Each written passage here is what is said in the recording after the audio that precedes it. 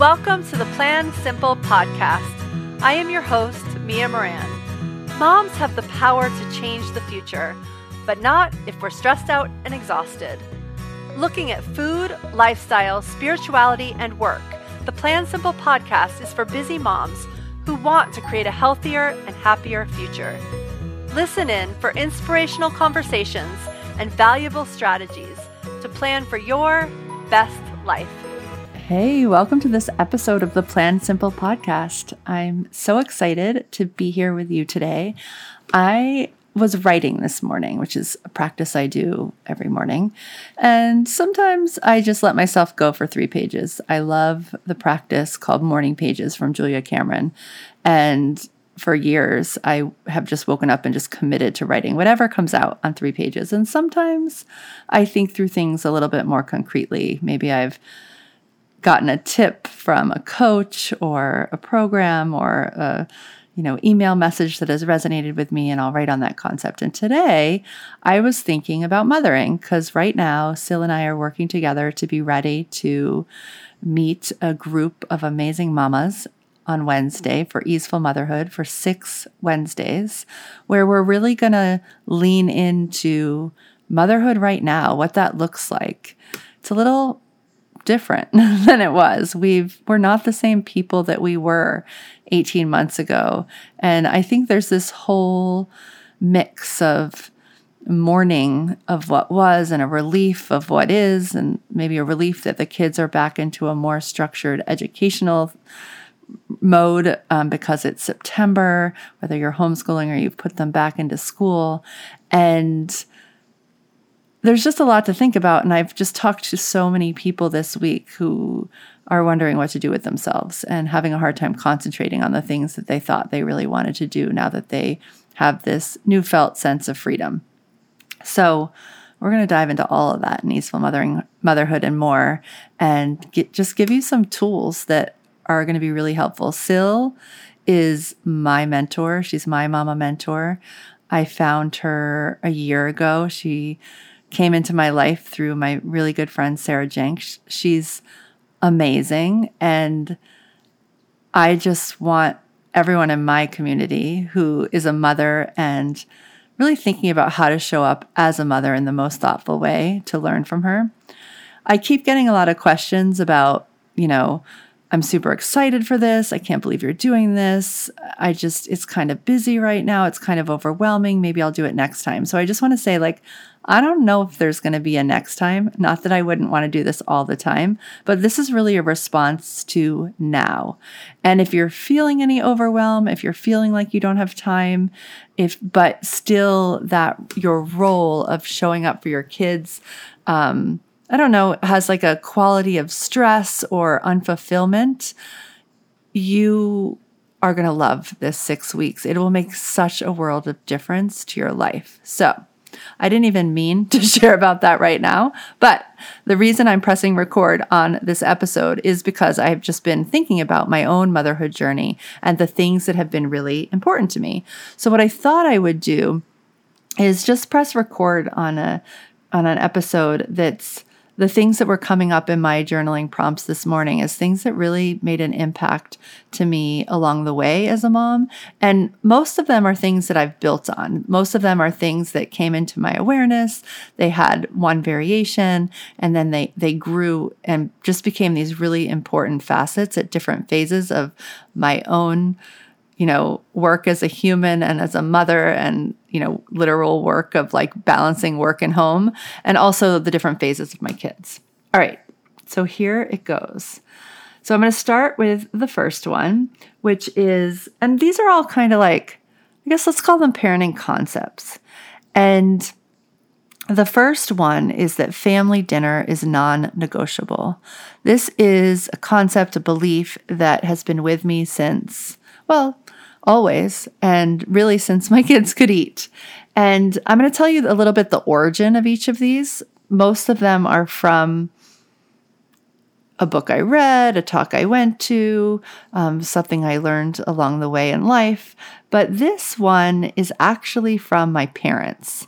So dinner being non-negotiable is something that's just the way I grew up. That's how it was. We always had family dinner. So I actually didn't know that it worked any other way.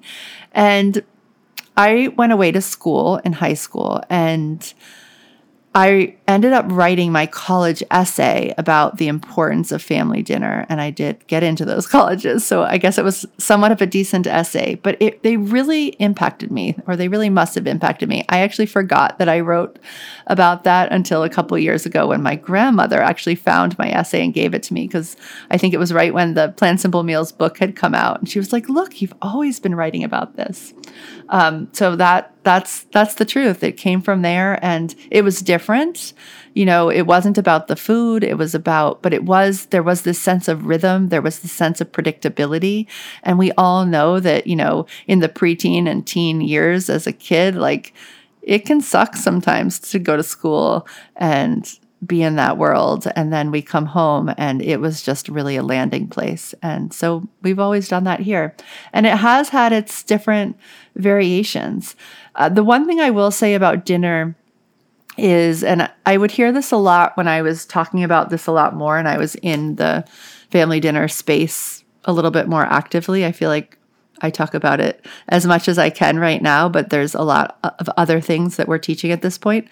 And I used to always hear, just make it happen whenever you can, which I totally agree. If you can only have Saturday morning breakfast, go for Saturday morning breakfast. And what I will say is there is something magical about the time of dinner, because everybody has gone off and done their thing or had their experiences of the day. I even found this true when we were all in the house together during COVID. We've all experienced life in some way during the day, and dinner is like this coming together before we sleep for the night. And so there's a vulnerability around the time. There's a yearning for connection. So it really solves for something that needs attention at that time. And so I really, really encourage whatever you can make work for that. And I know we're all really busy at that time is just really impactful. So if you're going to do the weekends, maybe it's dinner on the weekends. All right. So what else do I have to say about dinner? So I guess that's just what I got to say. That's what I have to say. It's an anchor. It's a connecting point at the end of the day. It's a landing pad for loving acceptance. And we'll get into some other concepts that have been really helpful to me. And a lot of them played out at the dinner table. So that's what I've got to say about that. And I do talk from time to time about how to make like the actual sitting at the dinner table and the food easier. But for right now, I'm just going to give you the concept of family dinner and hang around here. Come check into some of our workshops if just figuring out how to do it is something that's on your mind. All right. Number 2, never fix. Never try to fix. So this is a big one, and it actually plays out a lot. This is one of those ones that plays out a lot at the dinner table. And this was a really intuitive thing to me as a mother. And then it was something that was also reinforced.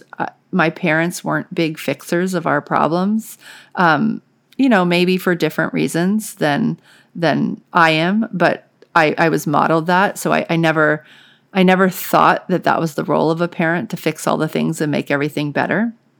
I feel like that's a little bit more our age right now. And then I met the amazing Kim John Payne when I dove into simplicity parenting when my kids were little. And he talks about this a lot too. In fact, we'll link to his episode in the show notes because I think he went into depth on this concept as well. And it was also beautifully reflected by Trace Bell last week on the podcast. And I'll tell you a little bit more about that too. But so lots of origins of this one, lots of people backing this up.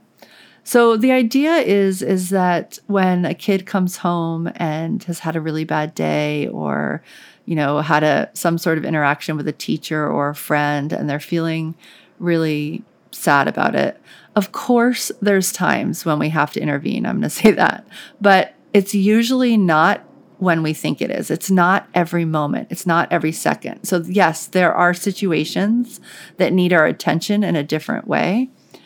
But a lot of times what's really needed of us is just to witness and hold the space basically for them to be sad about something and be heard about what they are thinking about. And not to call the mom of the kid and not to call the school, but just let them say it out loud and let them sit with it and be with them while they sit with it and see what comes up. Sometimes that's enough. Sometimes that solves the whole thing. Sometimes then outside of the sadness, you can have a conversation about, what they can do in the situation. And every once in a while down the road, it leads to having to have more conversations, but it's far less frequent, I think, than we think. And this is definitely not the easiest thing. Like as parents, we really want to jump in there and help our kids, but this creates resilience. It's, I think, actually more loving than trying to fix because it's actually connecting to them. It's actually connecting to their energy. So when our kids are older, and this is what Trace was saying last week that his parents did so well, is he was figuring out how he wanted to show up in the world as a spiritual being, was with older kids, and I would say older kids are like over 9, maybe some inquisitive 8-year-olds, you can ask questions, like just ask a lot of questions. And if instead of answering their questions, ask another question as a follow-up to their questions. And with younger kids, a tool that I used a lot when my kids were little was just being really conscious that I had listening eyes. And pretty much all this means is that like my attention, my vision, my ears, like I'm just looking at them. I'm paying attention to them. They can feel the energy of my eyes, looking at them and witnessing them. And kids, sometimes that's all they want. Sometimes that's all they want, because think of how often we're like, yeah, sweetie, I see you.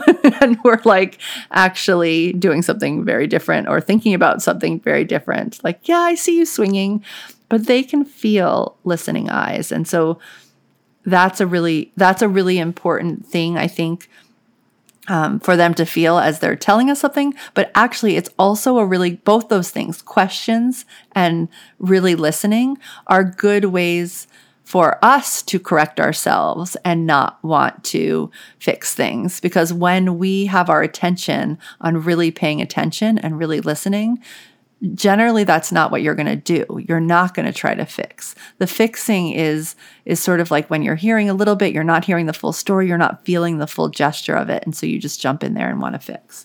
So those things serve two purposes, for our kid, but also a lot for us, which I love.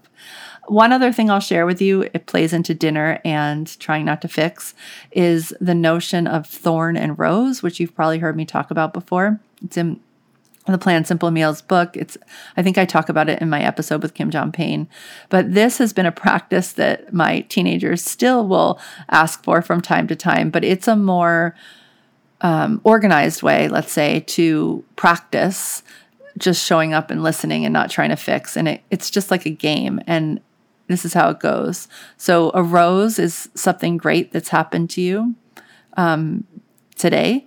And a thorn is something a little hard, like something you're struggling with, something that didn't go quite as planned. And what we do is I should probably call it rose and thorn, because what you want to do is start with the rose and then do the thorn and then do the same thing for the next day. So you're basically sandwiching two hard things between two good things, which for a lot of humans just makes it easier to admit and recall the hard things, because on either side of it, we're sharing a good thing. And some people have called this a happy sandwich. Whatever you want to call it, it doesn't matter. But it's more, the reason that it's more of a formal practice is that the idea is that everybody goes around the table and shares their roses and thorns. And so it's really helpful especially if you have multiple kids and one's a talker and one's not. I found that this was really helpful in getting everyone talking about all the things and not holding anything inside, which is generally where, a lot of stress and anxiety is created from when our kids don't say things out loud. All right. those are my first two concepts. Here's the third one. You don't have to go to every game or every play or, I don't know, whatever your kid does. You don't have to go to all the things. And here's the origin of this one. It's from Michael Thompson. That's who I first heard it say it. And I actually think he also explained it on a podcast here. Although that's not where I initially heard it. I asked him to talk about it a little bit when he was on our show. And what he has noticed is that sometimes when we go to the game as the mama, as the adult, we have this experience, obviously. And actually, this helped me with more than just my kids. This helped me with like humans in general. But we go and we experience the game in one way. So we might notice, a kid pushing our kid, or we might notice that he was hanging out by himself or she was hanging out by herself on the field and whatever. We might notice in a play that she tripped. And we might hold on to the wrong piece, or we might notice a really good thing and hold on to that. And our kid might have a whole different experience. Like we might have experienced something as hard and they might have had like the best time ever. Or we might have experienced something as so beautiful and amazing and they might have been having a really hard time. So you see how easy it would be to, like, when you see them after the thing, to put all your stuff on them.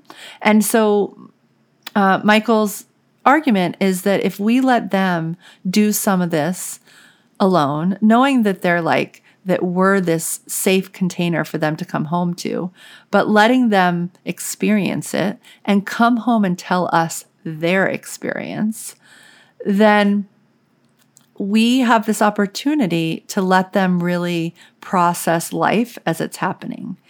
And they tell their version, and we get to really hear their version. Now, we can obviously do this if we've gone to the game, but it's harder. And so for me, the other thing that I hear a lot and have experienced some as well is, there's a lot to balance as a mother, as a parent. And so sometimes one might need to do work instead of be at the game, or maybe the one that we rarely do as women is maybe we really need to take care of our body in some way or take care of our soul in some way. And we need some quiet time. We need, to do some yoga. We need to do some reflecting. We need to take a nap.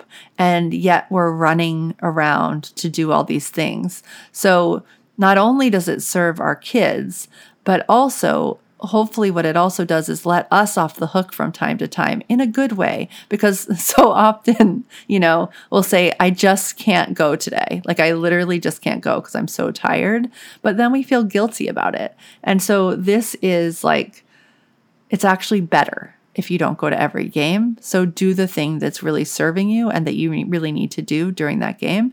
And then when you do go to a game, you will be so much more present and you will actually see your kid at a different level instead of talking to all the parents on the sideline and looking out of the corner of your eye and sort of catching the wrong thing. And that's usually when we reflect back to them the wrong thing. And you'll really want to be present because it will be special. And you might not experience that if you're there 4 times a week or even once a week. All right. You don't have to go to every game. Number 4, talk about sex openly and early. And I would probably add all the things that we really want our flavor of on our kids. So money, drugs, alcohol,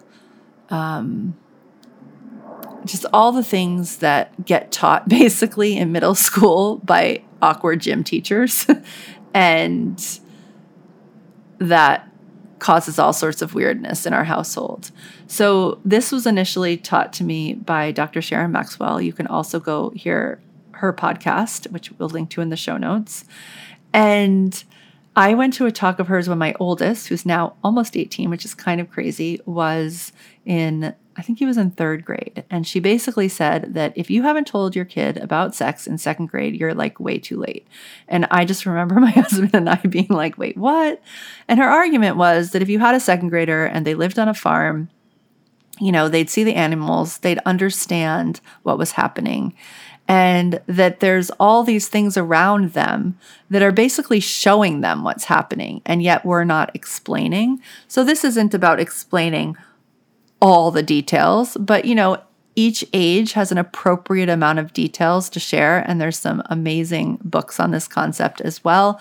I had, right after I went to her talk, I came right home to tell my kids, and one of them really wanted to just read the whole book, and one of them wanted us to tell them. So each child has their own way, but here's her point. Her point is that they're going to need to find out some of these things from other people. And actually, hopefully at some point they have sort of older mentor type people who are openly talking about such topics. A little aside, if you have a teen girl or a tween girl and haven't checked out Eliza's Badass Girls, that is an example of amazing group, I think unlike anything in the planet, of sort of older mentor type people who have these conversations with your kids. And even if you can find that, you being the place that they can always come back to is really important, like really important, because then you're the safe place. You're the safe framework. So when something hard happens with a boyfriend, when your kid is nervous about, if you have a girl, getting a period, if something inappropriate happens at school in some way, like you're who they come back to, not somebody else, not a peer who has their own belief systems, and we don't even know what they've been told. And so we really just want to be the place that they feel like, and if we're the source, then we become the comfortable place that they do come back and land with. And this has been so huge in our house, I have to say, and is also, we're going to keep going back to concept number one, which was family dinner, because yes, we do talk about everything at our dinner table, and very often it goes to things like sex, and it is just how it happens, and it's, to me, beautiful, and I'm so grateful that our kids will literally talk about anything with us. And it was a practice, and I don't think it's ever too late, but to be that safe landing pad, that's what we want. We don't want to fix, like in number 2, and we don't want to shield them from other people. But then when they go figure stuff out with other people, they can come home and ask us clarifying questions about concepts that, we know better than kids. So that's what I got to say about that. All right, here's the next one, number 5. Hugs. Hugs have so much power. And this actually really speaks to the fix one. It speaks really to all of them. But sometimes words aren't needed. Sometimes all a kid needs is a big hug. And I know this sounds so obvious, but I will tell you, I had this little reminder when my kids were a lot younger. It was probably maybe even 10 years ago. And I was hearing Danielle Laporte talk, and I love her. And she was saying that she and her son were making this effort. And I think her son is the same as my son. So it's always fun when people you hear are also talking about their kids from time to time. Her and her son were trying to make sure that if they hug, they're always hugging for, I think it was over 90 seconds. I think that's right. In my notes, I have 20 seconds, but I think it was 90 seconds. So we'll have to, don't quote me, but what's interesting is hug a kid, hug a spouse, hug whoever, and notice how long it actually takes. And it's not very long. And so just staying there and staying in the physical connection, which I know we can't do with everyone right now in this strange pandemic world that we live in, but we can do with our kids, is just really healing. And no words are necessary. No fixing's necessary. It's just a hug, and it goes a long way. And it's just, might I say, 90 seconds. So that was a fun one to get uncomfortable with. And I told my kids about it, and we all started noticing how fast a hug was and how much more meaningful it was when it lasted longer. So that is a concept that has served me well. And pretty much every concept so far, talking about everything, but it was in sort of a different way, really, really, really, really helped me this past year when I had a kid in crisis. And the fact that we had this dinner in place. And what I just want to say is that when I started some of these things, dinner included, there's all sorts of statistics about how, family dinner prevents so many things. And so I kind of had been sold on the idea that if I was doing all these things, quote unquote, perfectly, I was preventing my kids from having any pain. And that is not true. That's not what happened. But they served me so well in being there to meet whatever it is that they need me to meet them with. Okay, self-care. This is an important one that we moms, don't always let ourselves, quote unquote, indulge in. It is not an indulgence. It is a necessary thing. Think about this. When your kids grow up, do you want them to take care of themselves? So a lot of times we don't let ourselves take the care of ourselves that we need to, and we sort of do it in the name of being there for our kids. But one of the main ways we're there for our kids is we're modeling for them. And what we don't do, they won't do. So if we don't take care of ourselves, they won't take care of themselves. Now, an interesting thing, little fun fact, is that I grew up in New Orleans. And so it was like the South. And so I grew up with this sense that it actually was okay to take care of yourself. Now, I have to say, taking care of yourself in the South is like manicures and pedicures and, good hair, and date night was modeled because there was a lot of like parties and stuff. And definitely that was prioritized over being home sometimes. Exercise was big. I don't know if that was just the time I grew up. I grew up in the 80s with like, Jane Fonda. So that was always modeled for me in terms of like, it's okay to take care of yourself. It took me a little bit longer to figure out that taking care of myself didn't have to cost money. It wasn't about my hair and my nails. It was about taking care of my soul and taking care of my body at a much more basic level. So, when kids were just born, it was about remembering to take a shower and brush my teeth. And now it's really about cultivating a spiritual connection and meditation and writing, and what led me to recording this podcast, the writing, and just things that, are really taking care of me. And then basic things sometimes, even to this day, like remembering to pee. How many of you have sat at your desk or, done something with a kid and like needed to pee, but not taking care of yourself in that way? That is self-care. Sometimes working is self-care because it's taking care of yourself with the money that you need to do it in that way.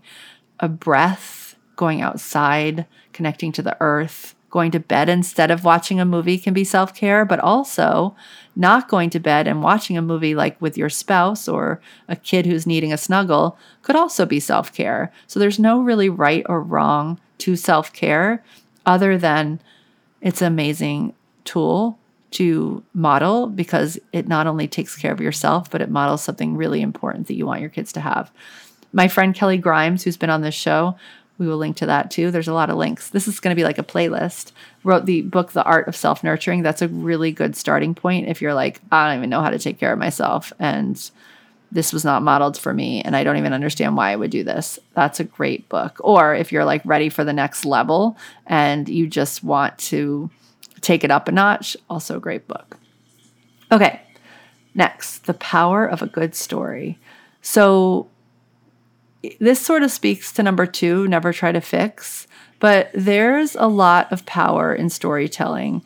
I learned this originally from Nancy Mellon, who's an amazing storyteller. She wrote a book, you can Google it on Amazon, about how to tell stories. It was one of my favorite books when my kids were little.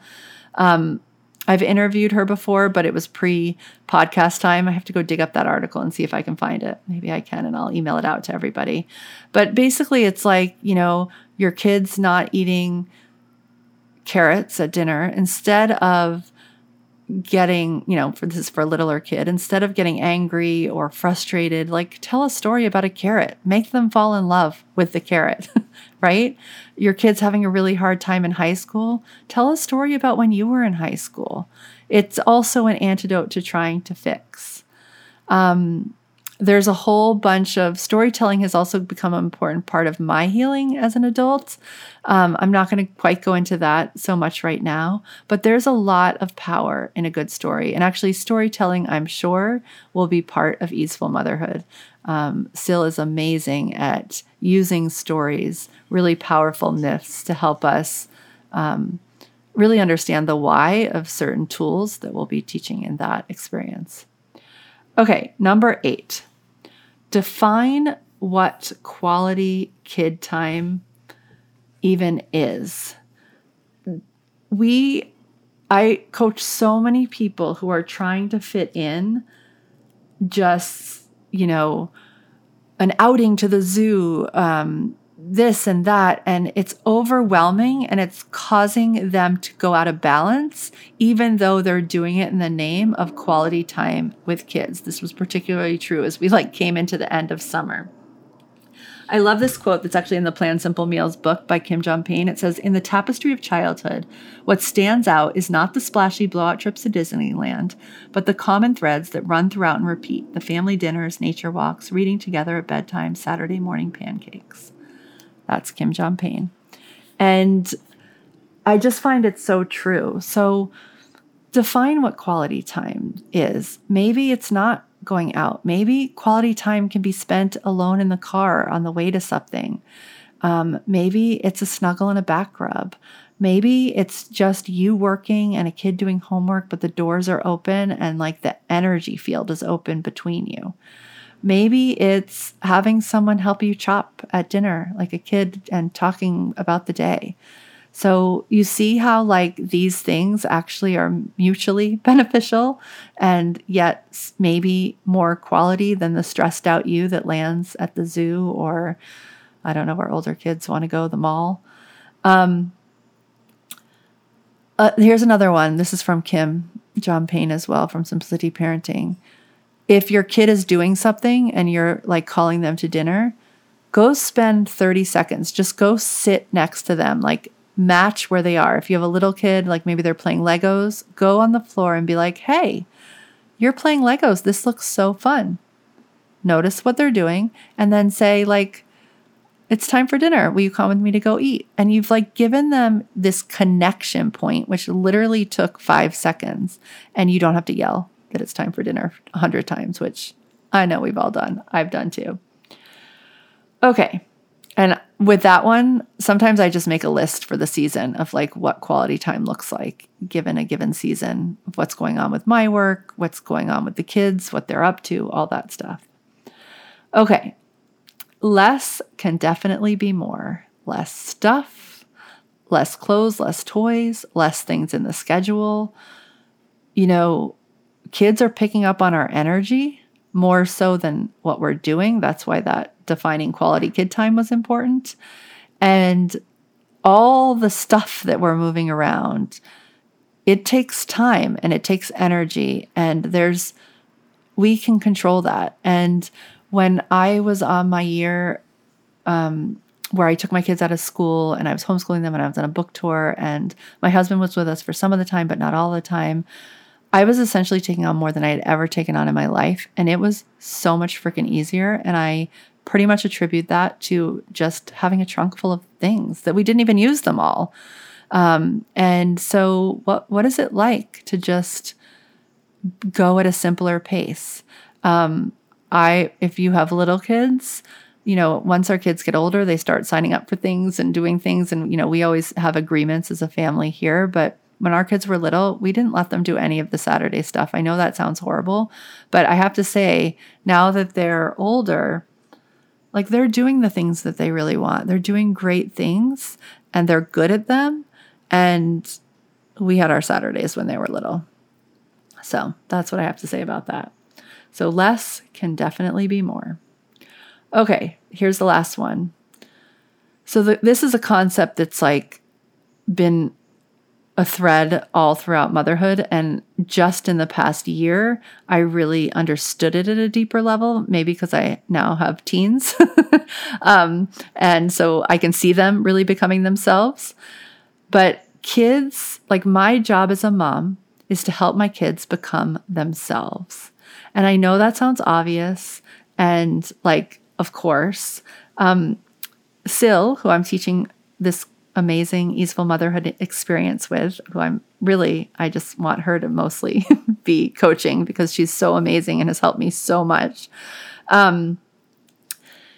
So she has a definition in her book, Mothering and Daughtering, that the job of a mother is to raise our daughter to become herself. So this is sort of, this exact definition is riffing on that. And she really helped me see that this year as I was, parenting in strange circumstances. And it's hard. Like, we don't want our toddler to cry in the grocery store, but that might be the most authentic thing that they're doing in that moment because we've overwhelmed them by taking them to the grocery store. We might want our kids to wear certain clothes. We might have an expectation for how they do in school.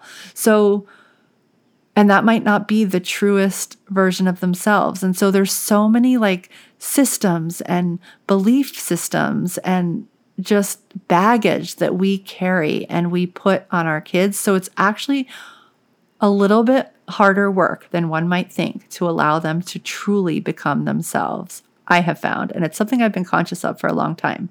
So that's one thing I want to say. And this is a big part of Easeful Motherhood. And the second thing is that I didn't really realize that I had been thinking about this for a long time until I was writing and coming up with what I would say to you right now. But when my kids, when we moved, we were living in this very small apartment when they were all born in a more city situation. And we knew we had to move out of the apartment if we were going to like grow happily. And so we were looking at where to move, and I was looking at different school systems, and I live in the Boston area. I'm not from here. It's very overwhelming, all the different towns and all the different school systems. And so I was looking at them, but at the same time, I was also looking at 2 private schools, both of which I really thought I liked, just in case we stayed in the little apartment. And we ended up moving, and I ended up really spending a lot of time and energy figuring out how I could make this one private school work. And here's why. And now my high schoolers are in our town high school. It's all wonderful. But I could see at the beginning that this is what I really wanted for my kids. And so what happened is that I went to these 2 schools, and one kindergarten I didn't love. Like, it just felt like, I don't know, it felt really Pollyanna to me. And I went to this other kindergarten, and it was bright and vibrant and so fun. And I could totally imagine my kid there. I ended up sending my kids, FYI, to the Pollyanna one because I got this advice from a very wise person to go back to each school and look at the 8th graders. Both the schools went K through 8. So I went back to both schools and I looked at the 8th graders. And at the one where the kindergarten I just absolutely adored, they were all sort of this like quirky alternative kid, which was exactly how I imagined my boy at the time I was looking for him for kindergarten would be. Like, they were just adorable. But when I really looked, I saw that they were like all a little bit uncomfortable in their bodies.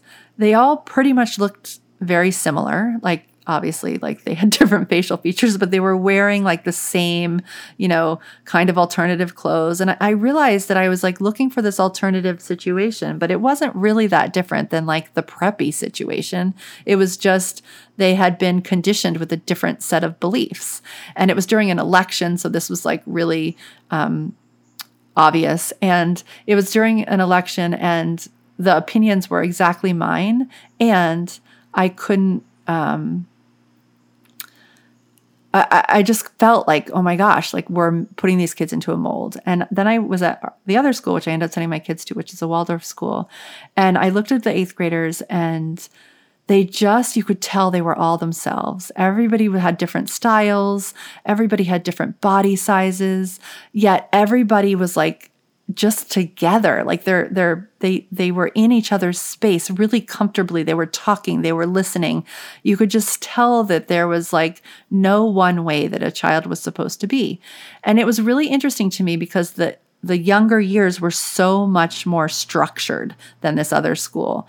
And that was the first time that I was like, oh, like there's age appropriate ways to create a human who's really allowed to be themselves. And there is actually some structure in the beginning piece of it. And so this is all to say that this has been a long journey on my part of, what it looks like to really allow a kid to become themselves. What work do I need to do basically in order to show up in a way that I allow that? What structures do I have to put in place at home, but also who do I have to show up as a human? And that work has been so, so powerful. And that is Easeful Motherhood. So I'll say that again. So if all of this sounds like I want more of this, please go check it out. We start really soon. You can sign up through Sunday. It's going to be amazing. It's going to be just a small group of amazing. It's not going to be that small, but it's going to be a group. It's going to be small enough that you're going to have connection with mothers. And we're going to create groups of like mothers. And Sil is just so amazing. And everybody will have an opportunity to be coached by her. And yeah, just come check it out. So either use these 10 tips. I would so curious to hear about yours as well. Like what has really helped you be the best mother that you can be? How do these play out in your life? Tell me anything you want. You can shoot me an email. You can come have a discussion on Instagram. I'm just really excited to be thinking about this right now as we release our kids back into this strange world that is right now. 3 months ago would have said post-COVID, but that's not where we are right now. So here we are, mothering the best way that we can. All right, you all. I will see you on the next episode of the Plan Simple podcast, and we will be talking to another great guest. All right, I'll talk to you soon. Bye. If you want to check out Easeful Motherhood, go to plansimple.com and you'll see it at the top. You'll see a pop-up window come up. If you want to go directly, go to plansimple.com/easeful-motherhood. Check it out. Come grab your seat. I am limiting the size. We have not quite reached that capacity, but we will. And I cannot wait to dive into your motherhood and really figure out how you can show up in a way that really serves you and your family and the world in really new and exciting ways. All right.